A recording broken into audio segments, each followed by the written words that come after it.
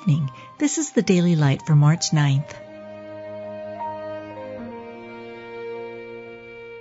Be thou my vision, O Lord of my heart, not be all else to me, save that thou art. They sung, as it were, a new song, a new and living way, which he hath consecrated for us, not by works of righteousness which we have done, but according to his mercy he saved us, by the washing of regeneration and renewing of the Holy Ghost, which he shed on us abundantly through Jesus Christ our Savior.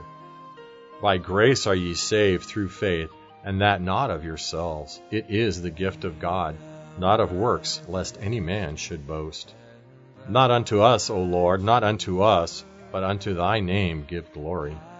Unto him that loved us, and washed us from our sins in his own blood, and hath made us kings and priests unto God and his Father, to him be glory and dominion forever and ever. Amen. Thou wast slain, and hast redeemed us to God by thy blood out of every kindred, and tongue, and people, and nation. I beheld, and lo, a great multitude, which no man could number, cried, saying, Salvation to our God, which sitteth upon the throne, and unto the Lamb.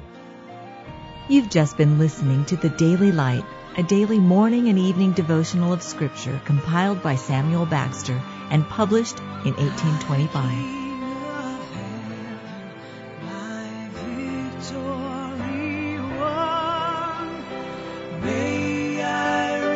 Heaven's joy so bright, heaven's sun, heart of my own heart, whatever befall, still be my vision, O ruler of all.